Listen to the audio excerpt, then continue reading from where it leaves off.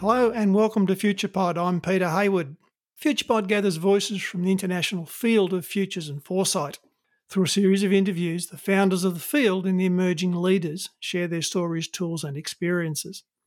Please visit futurepod.org for further information about this podcast series. Today our guest is Dr. Jacqueline Conway.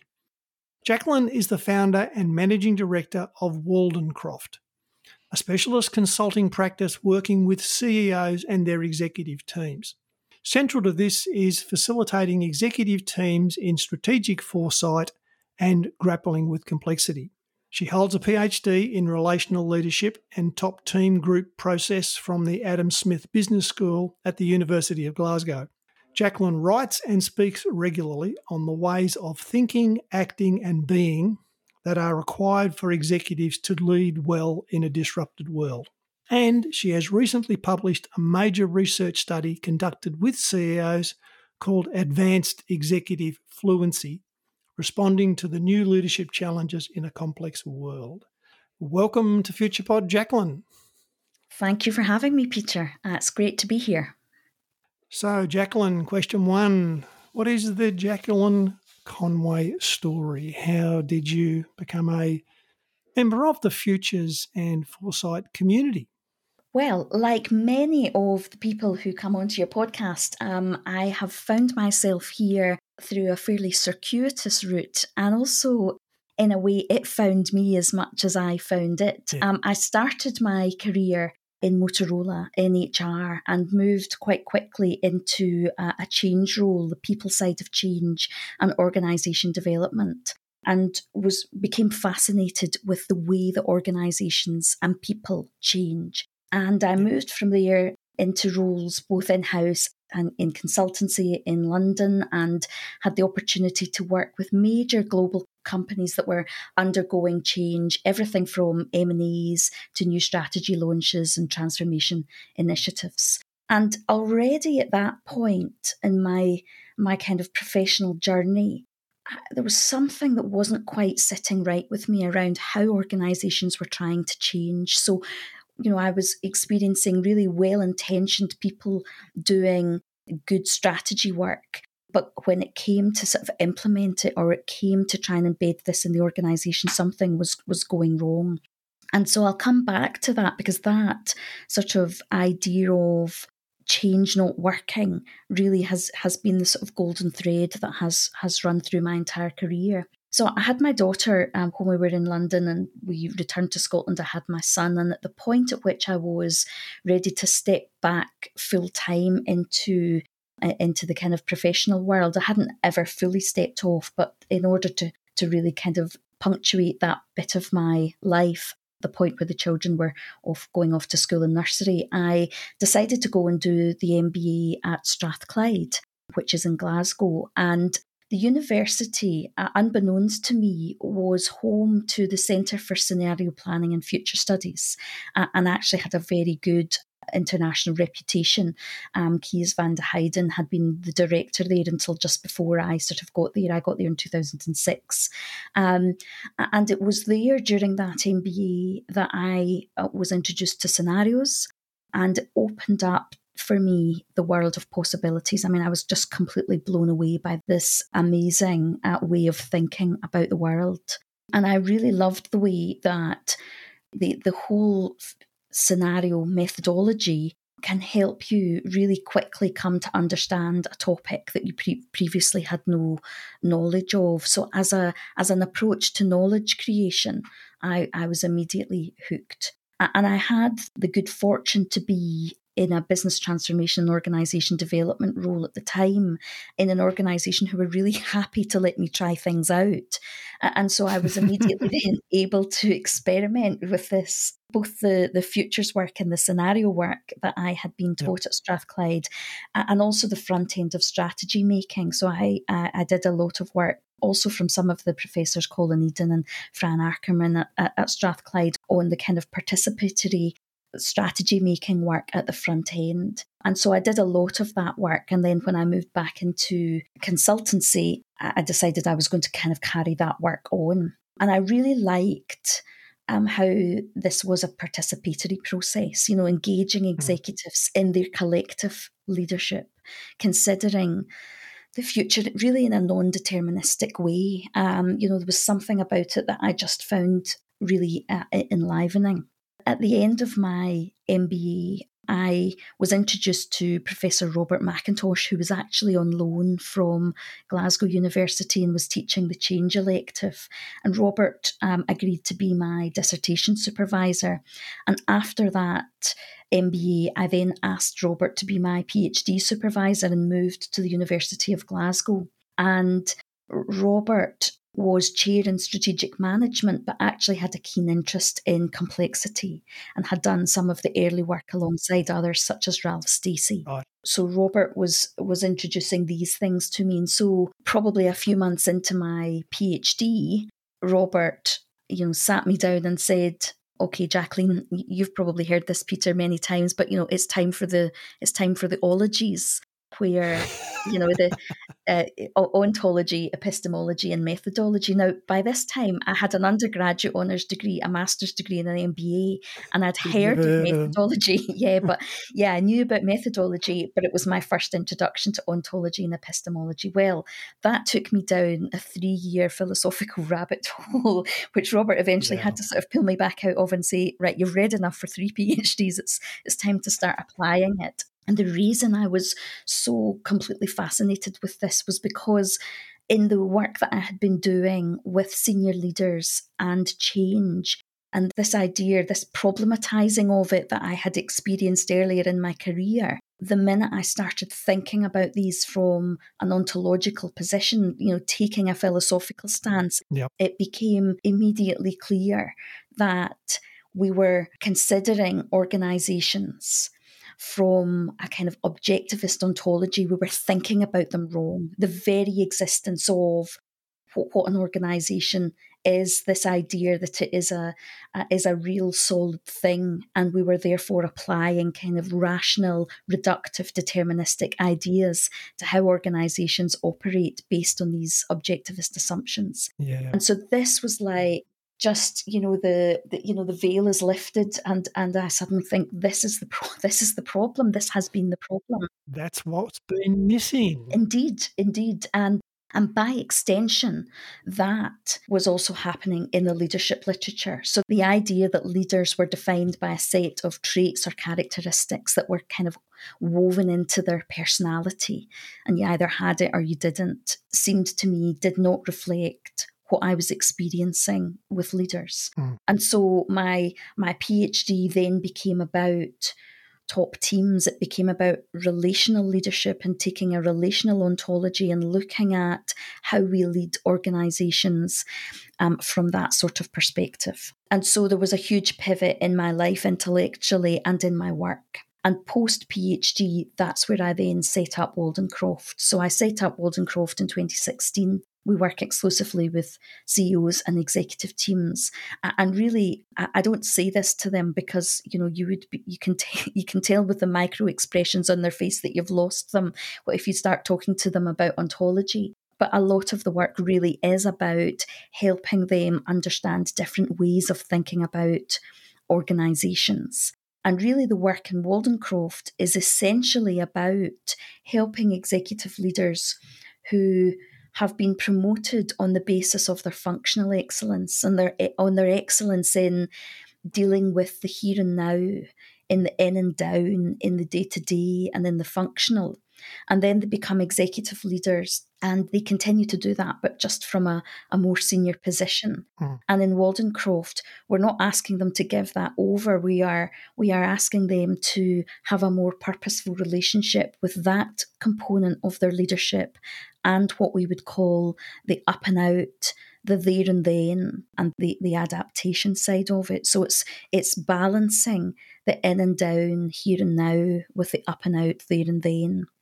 And as they make that transition then to what we call enterprise leadership, then you say, well, what is it that we need to consider at the enterprise level? And that's where strategic foresight and scenarios comes back in, because we call it the Enterprise 5, which is that there are really 5 things that leaders need to be grappling with when they're at this organisational peak. And the first of them is around strategic foresight, is developing the anticipatory capacity to think about what might impact this organisation and how do I help it be ready for those eventualities. The others, just for completeness, is around complexity, is around social responsibility with stakeholders, is around ethical decision making and organisational culture. So they're what we call the Enterprise 5.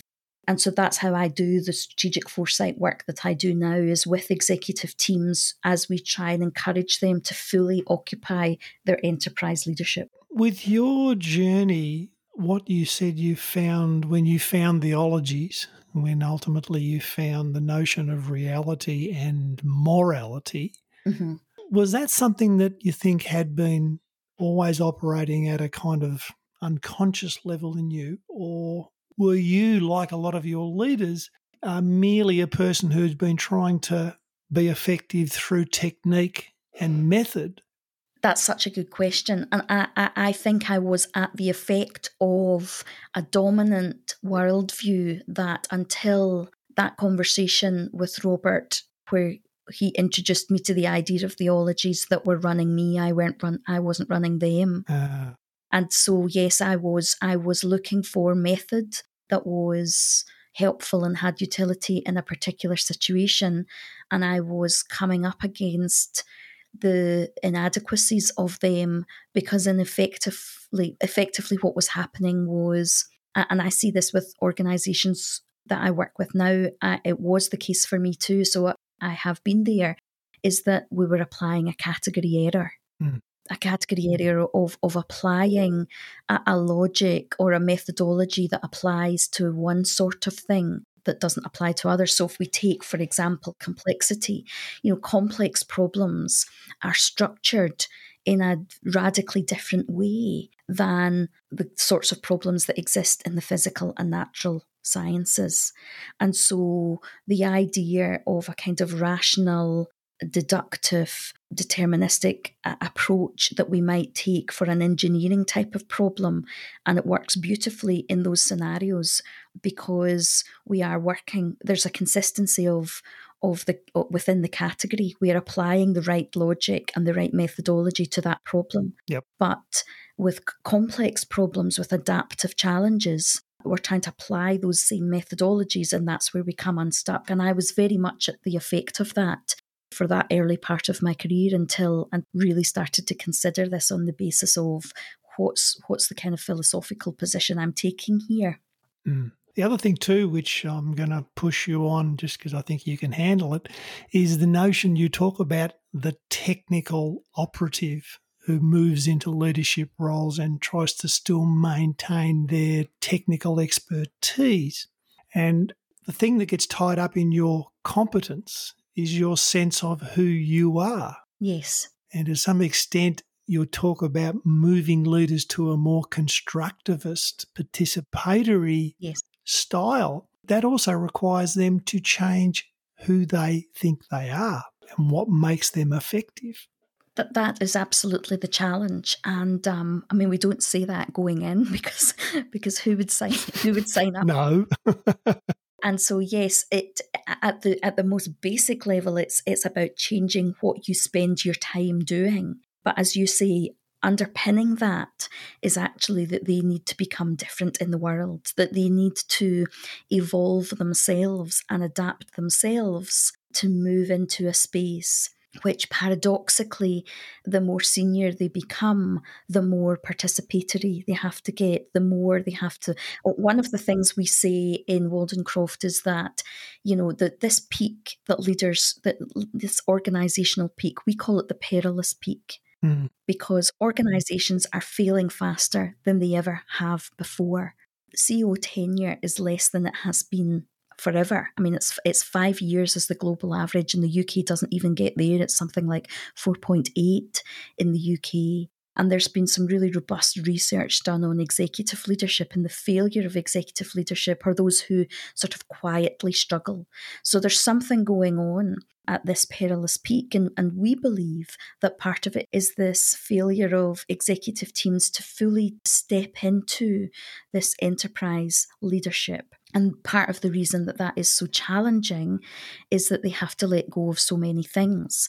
One of the things they have to let go of is the old ideas of the heroic individual who can get there by their sheer willpower or force of personality, or by their brain power, or by their energy. So a lot of the things that did them well in the other parts of their careers. I mean, in some ways, I have a great deal of empathy for these leaders because we haven't prepared them well for these positions. No. All of the training we have given them up until that point almost becomes the thing that gets in the way of them leading really well going forward. And so we're asking them to engage properly with collective leadership, with relational leadership rather than individual leadership. We're asking them to work productively with the unknown rather than the things that they can solve on a kind of day-to-day basis. And we're asking them to move away from execution, or at least balance execution with adaptation. And as you say, that this represents a huge developmental leap for these leaders individually and collectively. And we are different from a lot of people who do enterprise leadership. We think the reason a lot of it fails is that they try and do it individually with leaders, whereas we work with the executive team as a collective unit of performance, that they do it together. And so the loneliness and the struggle and all of the kind of existential angst that might come up as they make this leap is ameliorated in some way in that they are going through it together. And the positive outcome that can come from that is that if they do make this step into enterprise leadership, then the results can be fantastic, both for them individually and for the leadership team that they become part of. But also they create a capacity, because they've moved up, they've created a gap in the organisation where others can also move up.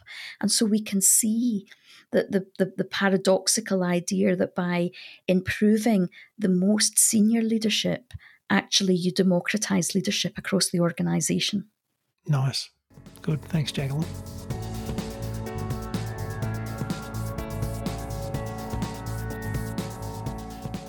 So, second question, we can go a bit deeper into this. This is the question where I ask the guest to explain in more depth a framework, an ology, if you want, that is central to who they are and what they do. So what do you want to go into deeper with the listeners?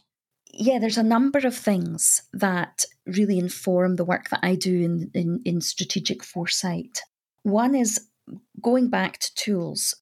I was sort of brought up on the scenario method, but I later actually did the Houston Foresight Certificate and actually really love that methodology of taking you from the kind of the inward change, what's coming into us from outside, and then how do we work with that to then affect change outside. So the entire methodology was helpful for me. But the future cone, I think one of the things that I find really helpful about that, working with senior teams, when we take them through the strategic foresight approach, and of course we don't do it for them and then present the results. The whole purpose of it is that the knowledge is created by them for them, and in so doing, when we get to the point where we're looking at the baseline, the executive teams that I work with typically at that point realise that the baseline is as much a work of fiction as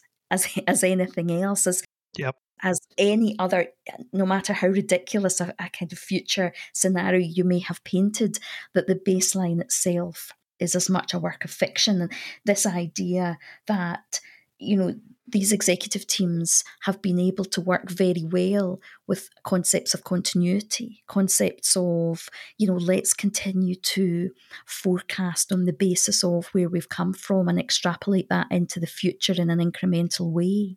but not so good at looking at what are the discontinuities that are coming and how does change actually happen in the outside world and how does it impact us. And so a lot of the work that we do is we also help them look at the organisational history and how it came about through these discontinuities rather than through some sort of linear progression. The idea that the baseline is a work of fiction is often a revelatory thing for senior leaders to experience. And danger. Status quo is in some ways the most dangerous thing you can believe in. Yes, absolutely, absolutely. And yet it's a strange sort of Kaiser Soze, the greatest trick they managed to pull off is that the forecast will come true. I've always found it really curious that there can be these forecasts, and because it comes from the finance people or whoever, they'd say this is what's going to happen next year, Jacqueline. And I've even found myself thinking, all right, okay, so that's what's going to happen, until I check myself and say, that's not necessarily what is going to happen. And of course, I remember, if we're going to talk about discontinuity, I remember working with some senior teams, one in particular in December 2019. And the growth trajectory for 2020 was a couple of percentage points less than it had been for the previous 5 years, where they were on sort of fairly exponential growth. And this was a worry. And then lo and behold, by March, the world had just turned on its axis, and that particular organisation was one in which was profoundly impacted by lockdown. They went down to 0.5% of what they were doing turnover-wise the previous year. So this organisation was all but obliterated by the discontinuity. And yet, even still, some within that organisation and within the wider parent organisation, I remember in March them saying that, we've modelled this and we think we're going to be out of this by June. And this was June 2020 they were talking about. And I remember thinking to myself, I'm not a very good futurist, because I can't possibly see how that can be the case. And as it turned out, they were completely wrong. Another thing that is really helpful for me is the complexity sciences, and the idea that when we are grappling with complex problems, that they are structured differently from kind of technical challenges, from the kind of problems that we see in the physical and natural sciences, and therefore that we need to apply a different methodology, and that we need to think about them differently, and also that the kind of leadership we therefore display has to be different. So if we go back to that idea of executive leaders moving elegantly between, if you imagine it in the kind of infinity loop of moving between the execution and the adaptation focus. So the execution being the kind of technical leadership, the day-to-day, and the adaptation, the moving up to enterprise leadership. The things in the execution have typically been much more in, to use the Cynefin framework, in the complicated domain. Yep. But the adaptive challenges that they are then confronted with as executive leaders oftentimes sit with, and certainly the whole of the Enterprise 5 are really about complexity, and helping leaders see the way that these problems are structured very differently, and therefore the way that you have to solve them differently. And not just by applying a different methodology. Sometimes you can do that, but it's also that it requires a different presence in your leadership, a different way to sink into what it is to be a leader. And that's what we mean when we talk about, in the research that we've just completed, the Advanced Executive Fluency research, where we talk about these fluencies of being different ways of thinking, acting, and being, because it requires different ways of thinking, acting, and being to solve these different sorts of problems. One of the things I'd like to go a bit deeper into is this notion of participation and executive groups having potentially more fluency than individuals can ever have. But one of the challenges, you talk about the loneliness of being the solo leader, but working in teams brings its own sets of stresses in terms of working with people you may not agree with, and working with people who see the world differently to you. So how does the real hard work of working together help develop some of these capacities? Yeah, that's a great question. So, I do believe in the group as a whole dynamic. I do think that when you put the entire group together, that it has a life that is separate from the individual characteristics of the people in the room. And it creates something different. And so when we work on that particular group as a whole dynamic, then we're starting to get somewhere. But of course, you work on that dynamic by bringing people together who have different ideas of what it is to be close or to be far away from other people.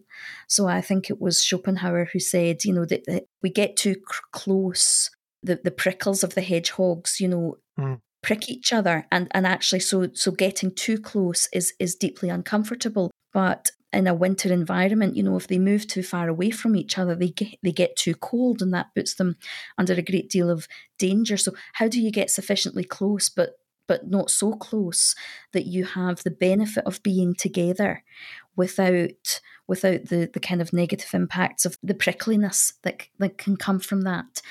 Now, I see part of my role is to act as a container for those organisations, for those teams to start testing the water.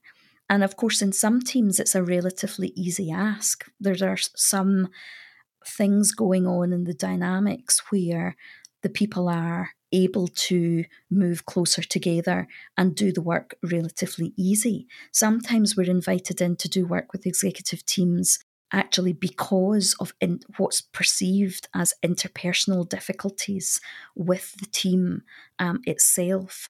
Now, when that happens, in actual fact, we don't work. There's a great saying in complexity: you never tackle a complex problem directly. And so we tend to find that interpersonal difficulties within a senior team are very often the result of other things that are not in place that need to be in place. And one of the things that I did through my PhD research was develop what's called the integrative framework of team effectiveness, that looks at the conditions for high performance in executive teams. And it sits within 3 domains. There's a structural domain, a relational domain, and a practical domain. And when we work with senior teams, we don't start with the relational, ironically, we start with the structural. And within the structural domain, there are 4 parts. There's purpose, task, composition, and structure. And so we always start with purpose. We say that structure follows purpose, composition follows purpose, task follows purpose. So the first thing we do with teams is actually have them articulate, why do you as an executive team exist? What is it that you and only you as a team can do for and in this organisation, that if you stopped doing it, or if you don't do it, no other team's going to pick it up? And that's really the enterprise leadership that we've talked about. Invariably, there are other people who can pick up the functional things. They're heads of service. The CFO might have a really strong financial controller who can pick a lot of these things up. So the technical side is in effect dealt with elsewhere. And we have the executive team articulate their purpose. And from that, we then say, okay, if that is the reason that you exist as an executive team, so this is a team purpose, not an organisational purpose. If that's the purpose of you existing as an executive team, what are the tasks that you have to do in order to advance that purpose? What is the composition of this team in order to achieve that purpose? And what's the structure of it? So how does this team relate to other teams? What teams feed into the executive team?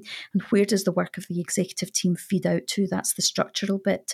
And so we work with those things first and foremost. How does it relate to the board? How does it relate to the first tier leaders? And from there, we then look at the relational domain. And within the relational domain, we're looking at what are the norms within this group, and what are the most effective norms in order for this group to work well? What are the values? What's the levels of trust? Because, of course, we know that psychological safety and trust is absolutely paramount in teams. And what's the levels of affiliation? And affiliation, actually, Peter, to your question around how do they both become kind of individual leaders but also part of this team? Affiliation, their sense of, do I want to be in this team? Am I proud to be in this team? Is actually a hugely important part of that, and we work with them on that too. And then third, the practical domain as well.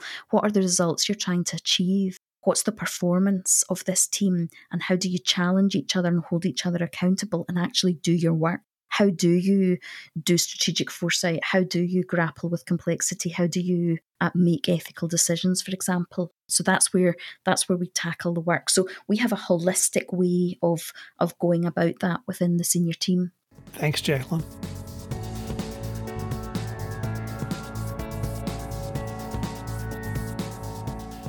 Third question, where I talk to Jacqueline Conway, mother, citizen, friend, neighbour, about the futures that you're sensing for you, around you, possibly in Scotland, whatever. But what are the things that you're seeing emerge that get you excited, that get your attention, that get you thinking? And what are the other things that are emerging and making you think and wonder and possibly even worry about some of the futures that we might be seeing?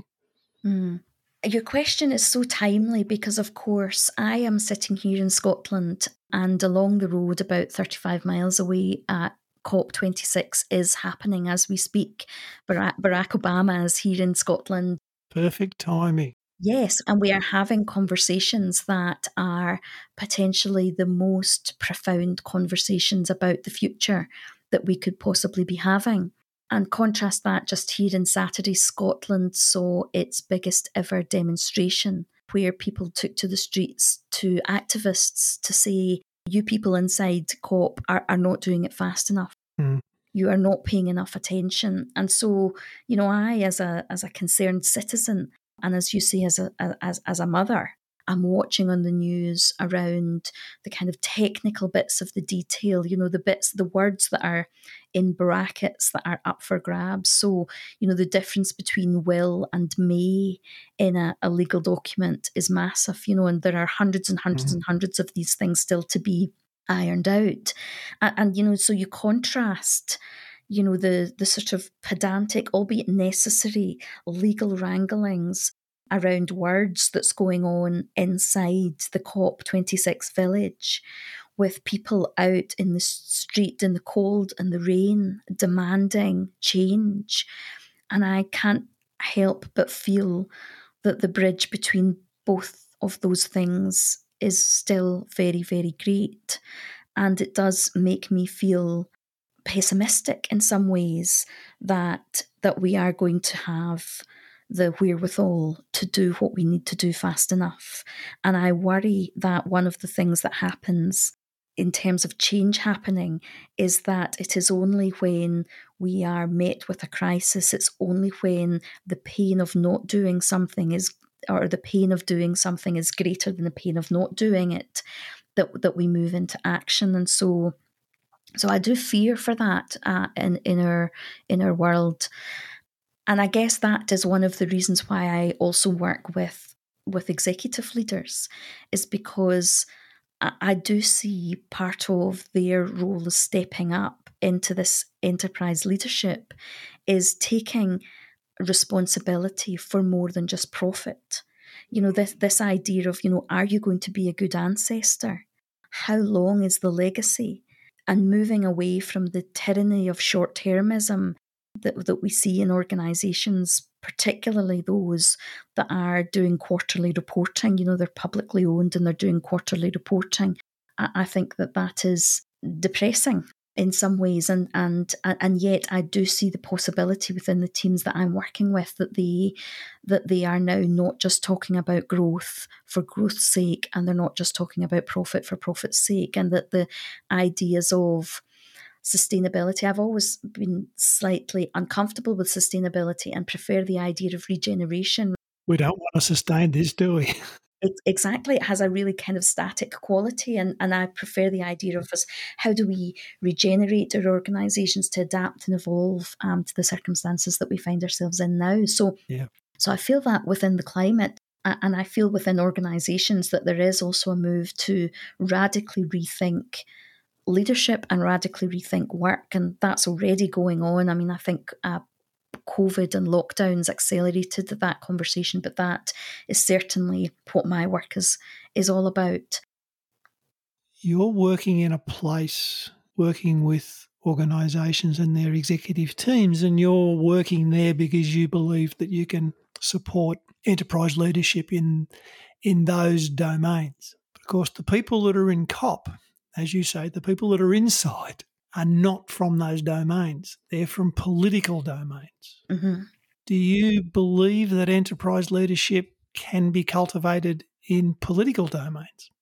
That's a really good question, and I'm not sure that I know the answer because I don't work in the political domain, but I would question whether or not executive leaders inside organisations have got a role to play, because I do see that politicians only have quite a small role to play, and I do see corporate leaders and other leaders at COP who are making the shift and who are doing what is necessary. And in some ways, those people are doing it faster, and they're doing it with boldness and with courage more than the political leaders that I see. So I guess I have a really fundamental belief that the business environment has got a massive role to play, and that leaders therefore need to fully take up their role in seeing their responsibility and their business's responsibility. And not just, I mean, I am fortunate enough to work with some executive teams in the renewable sector,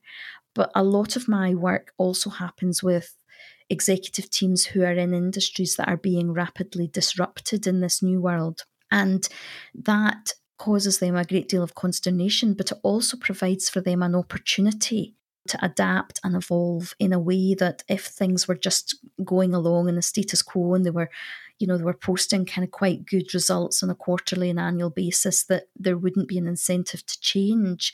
There now is an incentive to change, and I see those older industries also really making significant shifts in the world, and it gives me a great deal of pleasure to get alongside them and help them take old industrialised models and bring them into the 21st century for a world that we need them to be going forward. Thanks, Jacqueline.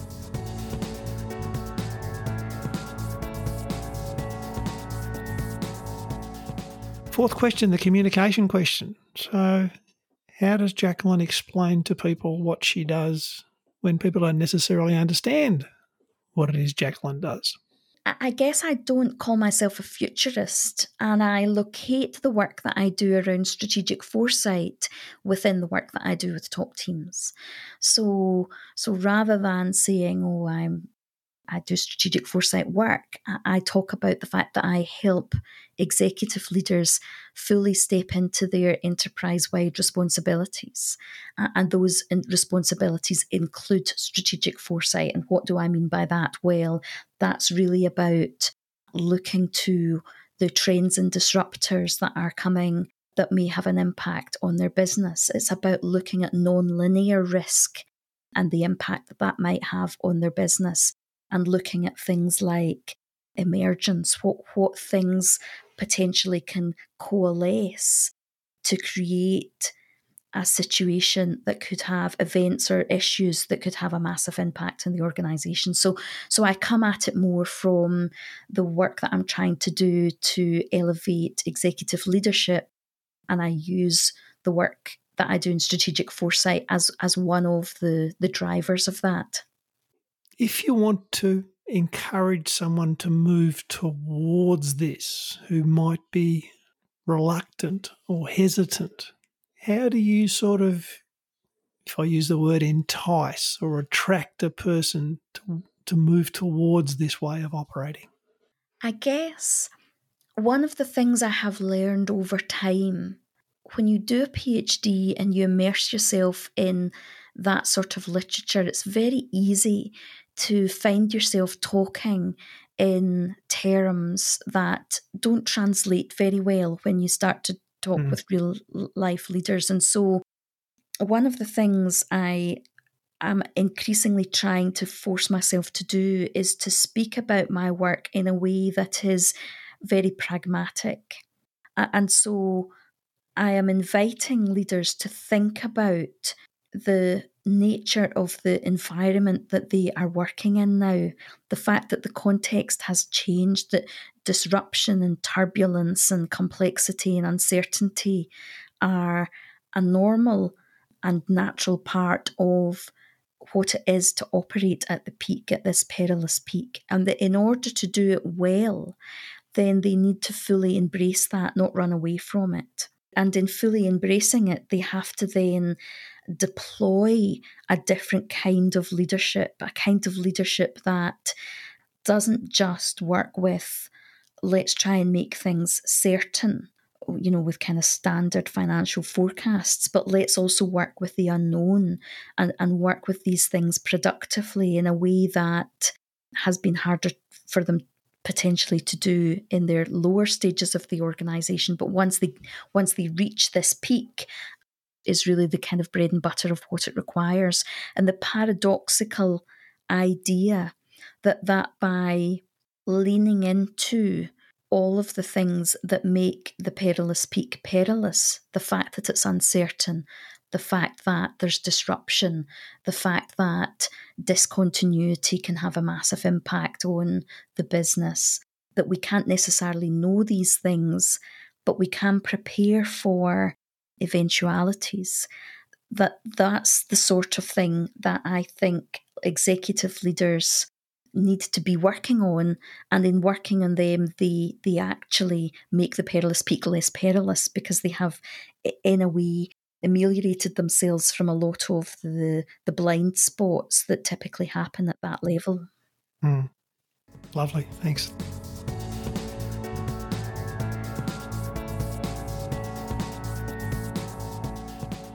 We're at the last question. We've talked a little bit about the research, but I'd like to hear a bit more about it. So, advanced executive fluency. What do you want to tell the listeners about, and and if people are interested in the research, you might want to talk about how people might get their hands on it. I began this research about a year ago, and it stemmed from what I was observing in executive leaders needing to adopt new ways of thinking, acting, and being if they were to be really effective as enterprise leaders.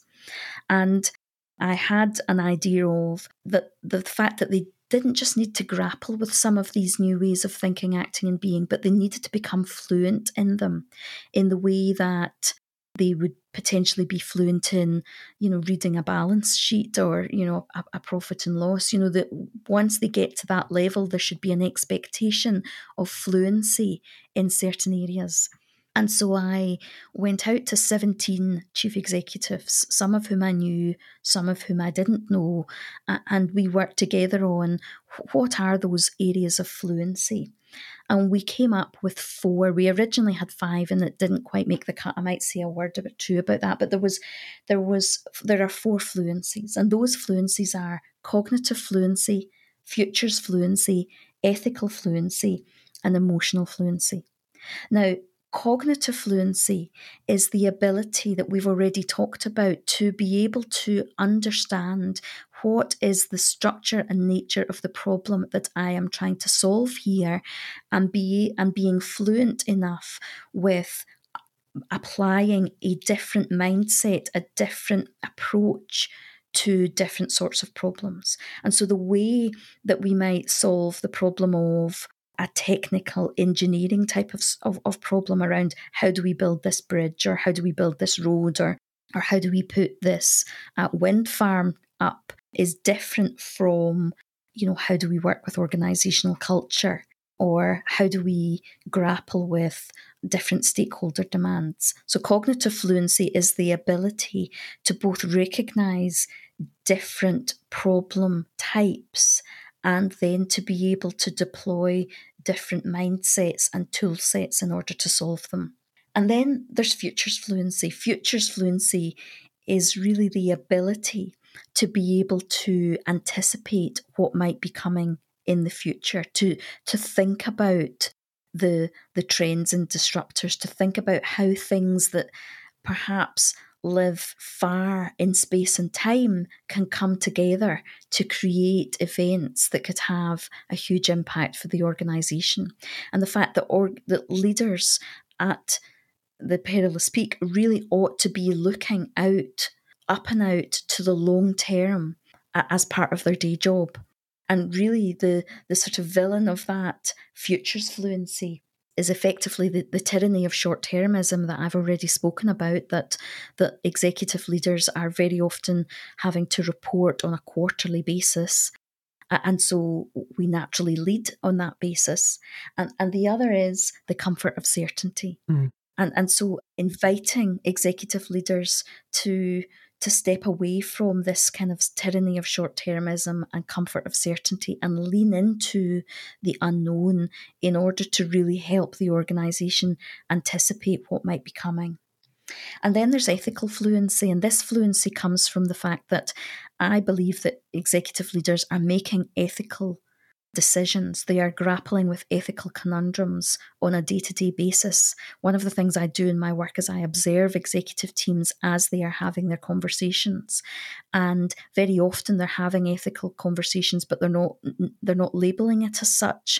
And when we talked to CEOs around what would ethical fluency be, it's the step away from the idea of the fairly straightforward black and white, right and wrong. And when you're operating at that level, you're really grappling with situations where there isn't one right answer anymore. So a good example of that is that a number of the clients I was working with had implemented a policy of doing away with 0 hours contracts, which had been prevalent in the UK. And, they had done that against the backdrop of being profitable, of doing well as a business, and then making the decision that they were going to do away with it. And so that wasn't an ethical conundrum because, 0 hours contracts are inherently not ethical. The challenge came when they were on their third round of redundancies post-COVID lockdown. And the ethical conundrum is, do we let more people go or do we reintroduce 0 hours contracts? Now, there you're in the grey area. And this ethical fluency is really about what ethical framework are you going to bring to your leadership and how are you going to become able to have those kind of conversations and bring to the surface the values and assumptions that underpin the decisions that you make. So that's the ethical.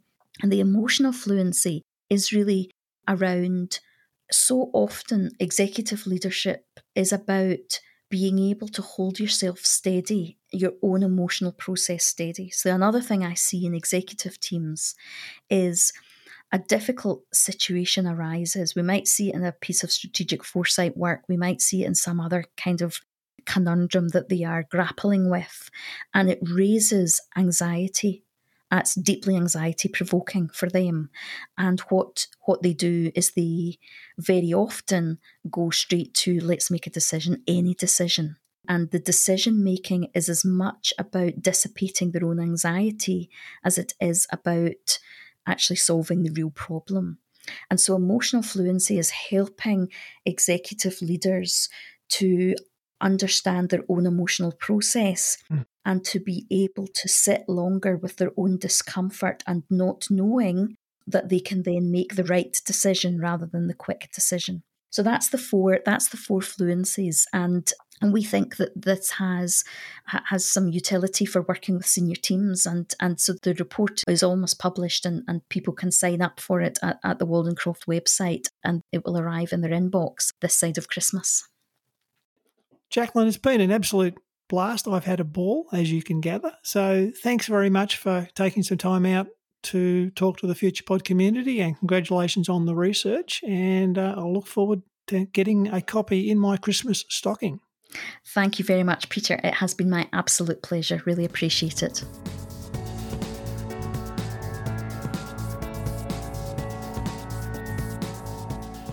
This has been another production from FuturePod. FuturePod is a not-for-profit venture. We exist through the generosity of our supporters. If you would like to support FuturePod, go to the Patreon link on our website. Thank you for listening. Remember to follow us on Instagram and Facebook. This is Peter Hayward saying goodbye for now.